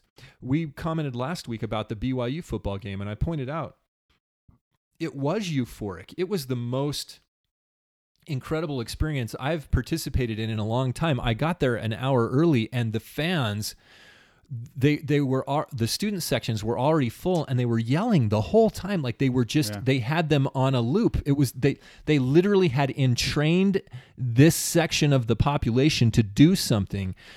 And it was incredible. There was a palpable feeling of, in some ways, being part of something, and that there was this euphoria going on. In some ways, sports, especially live sports, are kind of related to Orwell's 2 Minutes of Hate. They're a chance where a bunch of people, where it's acceptable to yell and scream. And sometimes you can yell and scream obscenities, maybe not at a BYU football game, but you can get angry and you can scream at the ref, and you take out your energy against the other team. Right. And all of that pent up frustration is but we're being trained. Spent. We're being trained. The 2 Minutes of Hate is now the 24 hours, 7 days a week of hate. Cable news cycle. Especially if you get into the cable news, which is just hate. Even if you think you're getting the truth from like a Fox News or whatever, it's hate. And we've got to break out of that just for your own sake. You know, we've said this before. I've said this numerous times. Get off of social media as much as you can, because it's 24 hours of hate, and especially now. And that's one of the things we're being trained to do, is hate the other. Right? That's not new, but who the other is shifting, and we're being trained to hate the unvaccinated. The white male is a big boogeyman right now, especially a white male that isn't weak and limp-wristed. Maybe we should do a whole episode on entrainment. This is essentially the theme of our podcast in general, the idea of the mind virus, and we're trying to break the programming of the oligarchy, but we might want to do something about the specifics of it, because I think if we were to take that poll of our listeners, most of our listeners have different habits relative to media than other people. They probably watch a lot less TV. They probably have for a long time. and they've seen the cracks in the foundation or the glitches in the matrix enough that they don't believe what they're getting. And the issue is how to interface with people that do and how to break them out of it. One of the problems we're experiencing is, as a society, especially in the Mormon culture, is that you're told, well, follow the Holy Spirit. If you have an institution that's promoting something regularly, and I think we talked about this last week, didn't we? How you can feel guilty and think it's the Holy Spirit because it's just something that popped into your head, or you can feel euphoric, like you can be in a meeting where there's the singing and the discussion or whatever, and you can feel really good, and you can feel like that's the Holy Spirit, but it may not be the truth that you're assimilating. You might be getting false educational principles. You might be feeling that it's right because people around you say it's right because of the peer pressure, like you're at the football game. That is a big problem, and I'm going to link to, on our podcast page, these interviews with Catherine Austin Fitts and some other really good people that she has on. One of them's a doctor that studies this stuff. It was a 10-year-old interview, but this entrainment idea is a big deal because you the listeners, I assume, and those people that are listening to Eric Moutsos, I assume, hold similar views, that you care about what God is telling you, and that's a difficult thing to try and discern when you're being influenced by somebody's propaganda, somebody's very, very strategic, very well-engineered, technologically advanced propaganda machine. And when I say that, I mean I'm including the groupthink in there. I'm including the neighbors. Everybody else has been, when you have an organization that puts out material over and over and over again, and you go to the same places and the same media outlets over and over and over again, everyone that participates in that is going to contribute to the mechanism. So you have to ask yourself, is what I'm hearing and what I'm feeling really the Holy Spirit, or am I being dazed and confused by this whole thing? Right. And that's a hard thing to break out from. I know that this runs counter to what we're commonly told in, say, church circles, because a lot of times they'll just tell you to double down on, church attendance and reading your scriptures. And I'm not saying you shouldn't go, but this is an experiment. I'm not saying you shouldn't read your scriptures, but I kind of am here. I'm saying, have you experimented with fasting from that? Because if you're a conduit that can receive information from God, and if you can take a minute to try to think clearly by removing the noise, I think it's interesting to each of us to do that experiment and then come back and go, okay, what do I really think is true after having taken a break? And I'm not just talking about church. I'm talking about everything, Right. Social media or television or whatever. Maybe it's the Mind Virus podcast. Maybe you need to take a break from us. I would hope that the person that does that has enough good, solid foundational truth in their psyche to at least think about. Because if you take a break from it and you only have their indoctrination in there, you're going to just go back to it like a dog to its vomit. But if we have enough foundational truth, and if you have those ideas in your mind, and you really are looking for truth, and you take the break, it should be the truth that remains, and the falsehood that you begin to go, oh yeah, I slept on it. That financial endeavor that I was feeling so good about, maybe that wasn't right because I slept on it. I thought about it for a couple of days and did the math, and that doesn't appear to be helping me in the long run, or I was spending a lot of time on this particular endeavor in my life, and I took a break from it and thought about it and came back, and it doesn't seem to be of value when I remove myself from it. a great way to do that, and I understand this may not be practical for everybody, but a great way to do that is to go somewhere where there is no internet and no LTE, no 5G, no nothing, like the Highline Trail in the Uintas. Go strap everything you need on your back and go hike that, or something similar, where you're almost where you can't engage in social media and propaganda and news, and you know, it's pretty quick. It happens pretty quick when you're in that kind of a situation. You realize what's important, and all you need, you know, the things that you need are on your back, and you either have it or you don't, or you figure out how to get it. You know, you run out of food. Well, the mountains have rivers and lakes with fish and deer and elk and berries, and hope you can figure out which ones you can eat.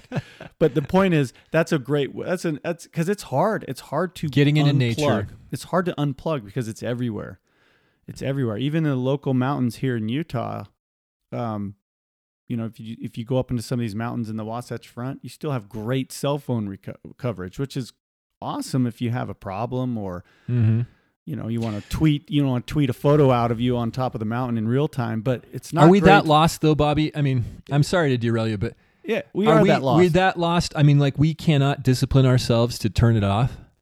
No, without going into the BFE. Well, we can, but I'm just saying, going into somewhere where there isn't the coverage is great. Yeah, it forces you to, especially if you take the Highline Trail, because you go through. You start at one end and you've got to get out. So you have to get through the no coverage zone to. A few years ago, we were in Yellowstone, and we stayed at the old Yellowstone Lodge, right? The old hotel over by the Lake Yellowstone. It's over by Old Faithful. Oh, so you stayed at the Old Faithful Lodge, right? Okay, and it's beautiful place. They deliberately don't have great cell phone coverage there. There's no Wi-Fi, and the guests, this was pre-COVID, by the way, before we decided that everybody was a threat to our safety and well-being. The guests were out in the lobby and in these chairs, and you know what they were doing? They were playing checkers. They were reading paper newspapers that had been provided. They were reading books.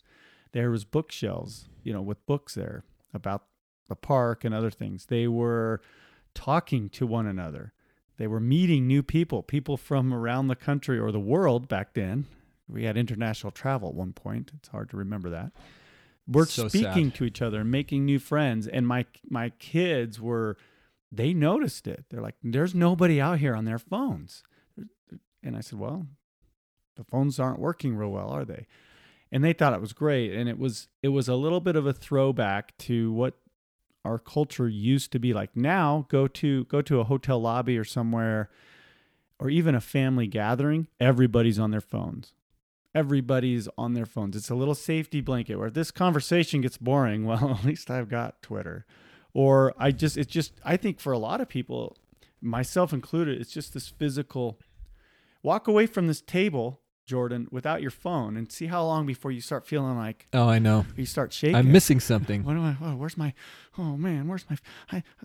why am I panicking? What's going on here? I don't have my little safety device. And so, yeah, I think we are that lost. I think it's really hard to get rid of these. I think it's the zombie apocalypse. And that we are the zombies. I think one of the greatest super spreaders of the mind virus has been these devices, but even more specific, social media and the validation and the fake dopamine that we get from it. And we talked a little bit about that last week too.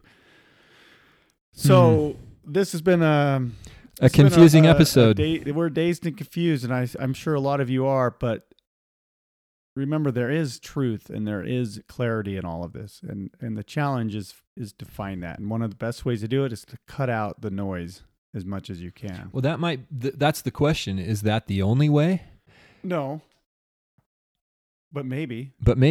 Yeah. I mean, I think cutting out the noise might be different for everybody. Well, look, you listeners, if you're listening this long, you're probably different. You're probably, you're probably not necessarily part of the problem, and you're trying to figure out how to be the part of the solution. But there are things you individually need to do. You need to get in touch with God and understand and do. So I think the advice is good advice. It's just how how do we help other people break out? How do we form community that's going to be lasting and helpful and positive? I've thought a lot about this, and I don't know. I've had some conversations with people, and you throw some data at them, some numbers, some facts, and they don't want to hear it. It's like a water off a duck's back. They don't even care. It's like, well, the news said the contrary, so. So one of the things I tried to do during all of this, and still try to do, is just be an example of sanity. And so I didn't wear masks. I'd go to the grocery store, and I would literally be the only person in the whole store without a mask. And you would think that if everybody was that worried about dropping dead from a virus, they wouldn't go to the store to begin with. But and there's a lot of people that have done that. They've disengaged from society. I saw a person at the BYU football game wearing a mask and a face shield. But they wanted to come to the game. And they're like, well, you're doing this, but if you're so worried, maybe wouldn't you just stay home? Like, it was really, I don't understand that. Yeah, there's a lot mindset. of cognitive dissonance. There's a lot of disconnect here. But disconnecting from the media can help people see that. Right.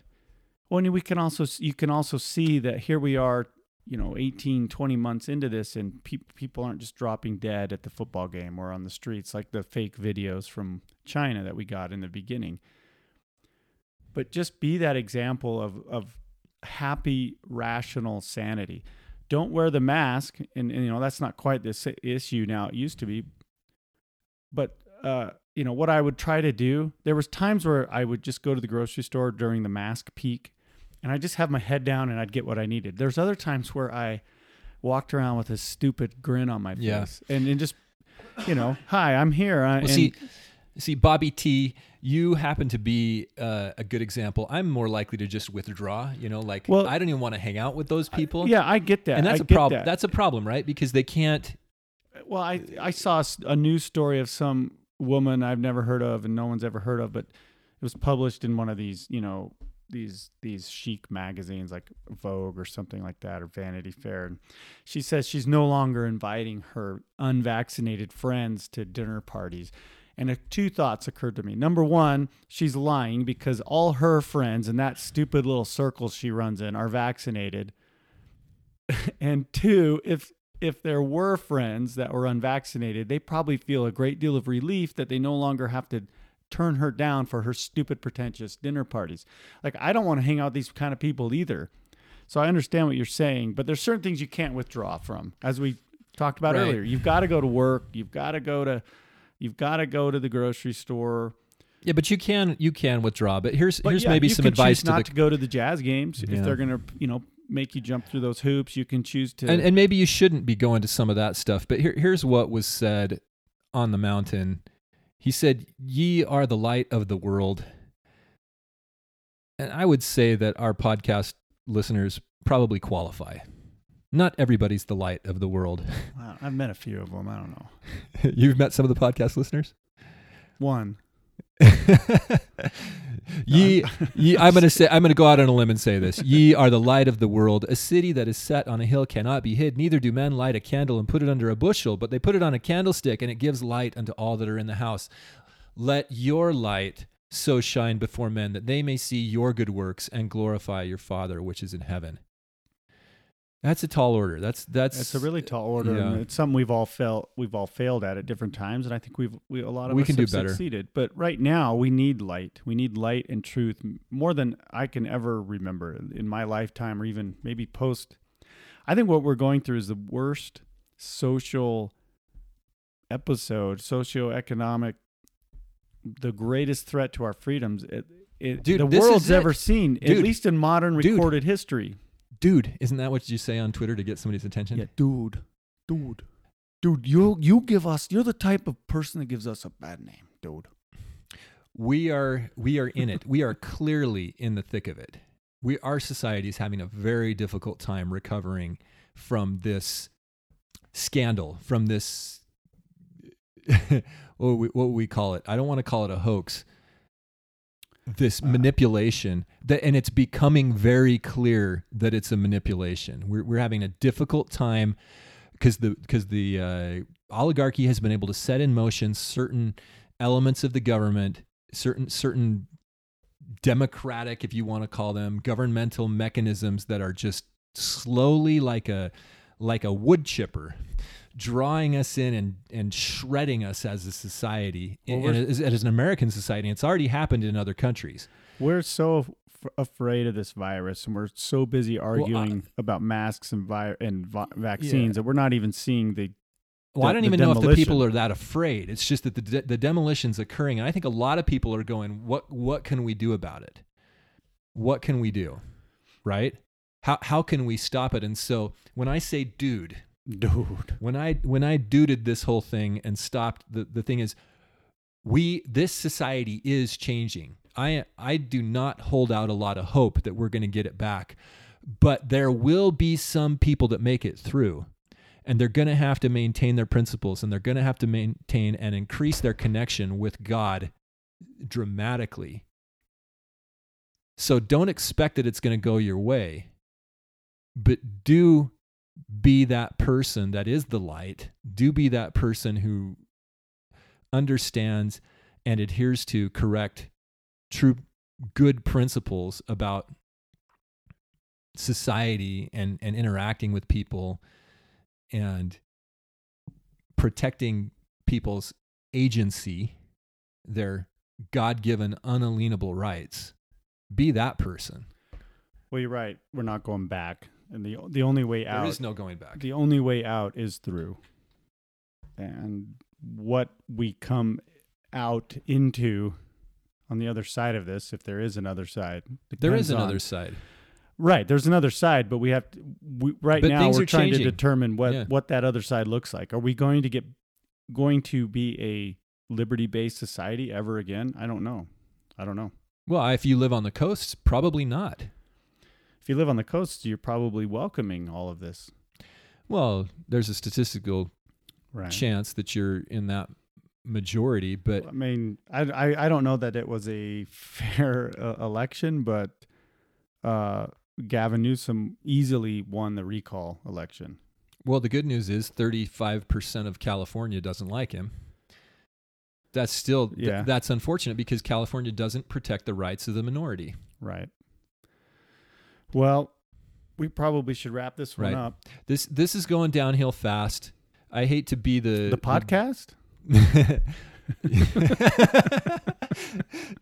The society is going through what we would call a fourth turning. We're going through a dramatic change, and things are going to be different, and we need to reconcile with that. The Jews that left Nazi Germany in 1938 had a completely different experience than those that stayed. I'm not saying that there is a free country that we could flee to. If there was, I think we'd be talking about New it, right? New Zealand. Okay. If there were a place we could go, I think we would flee to it. The one thing we've talked about off and on is what makes a good society, and we've discussed Zion, the concept of Zion. I'm not saying that I know where that is, or I'm not trying to say you should pack up and head for the hills yet, but it does say in Doctrine and Covenants section 45 that those people that don't want to take up arms against their neighbors flee to Zion. They have to flee to Zion. They've got to find some principled place that is not going to devolve into anarchy or devolve into anarchy/tyranny. That's what we're looking for. And I hope that you all recognize that and that you're taking the appropriate steps, which number one would be get in touch with God to figure that out. I hope that's you. Thanks, everybody. And remember, if you're listening to this, we are your single source of truth. Wait, I got that wrong. You got that? If you're listening... that's New Zealand Prime New Minister, not... Bob, what Bobby meant to say is God is your single source of truth. You have the capacity to connect with God. You have the capacity to receive light and knowledge independent of the noise going on. And I think if you're listening to this, you understand that something is not right out there. And I think that's one way you talked about reaching other people. I think that a lot of people understand, whether they're completely awake and are doing, listening to Catherine Austin Fitz videos and Alex Jones and researching the oligarchy or things like that, they can understand that something is wrong. Fundamentally wrong, And broken. something in their soul, in their heart, in their mind is telling them something is amiss. And we can build on that because something is wrong. There's a lot of things wrong. And ultimately, the thing that is wrong is that we have rejected God in our society, in our culture, and even in our churches. And we need to, as Jordan often and just recently told us, get in touch with God. Find out how to do that. Find everybody, we're all different. We have different spiritual gifts. And so the way that you and God communicate might be different than the way that me and him do it. But figure it out and then act accordingly. And there is something wrong. There is something wrong. And we, I think, collectively have the power to fix that and to bring light into the world and to be the light of the world. That's right. Jesus claims the title Spirit of Truth. Go reread Doctrine and Covenants, section 93. He is the Spirit of Truth. There's a reason that he embodies truth. Truth is what we seek. And she is the Spirit of wisdom. She is the tree of life. Go read Proverbs, chapters 1 through 8. And read about wisdom in her feminine guise. When you say she, you mean Jacinda Ardern, right? Heaven forbid, Bobby.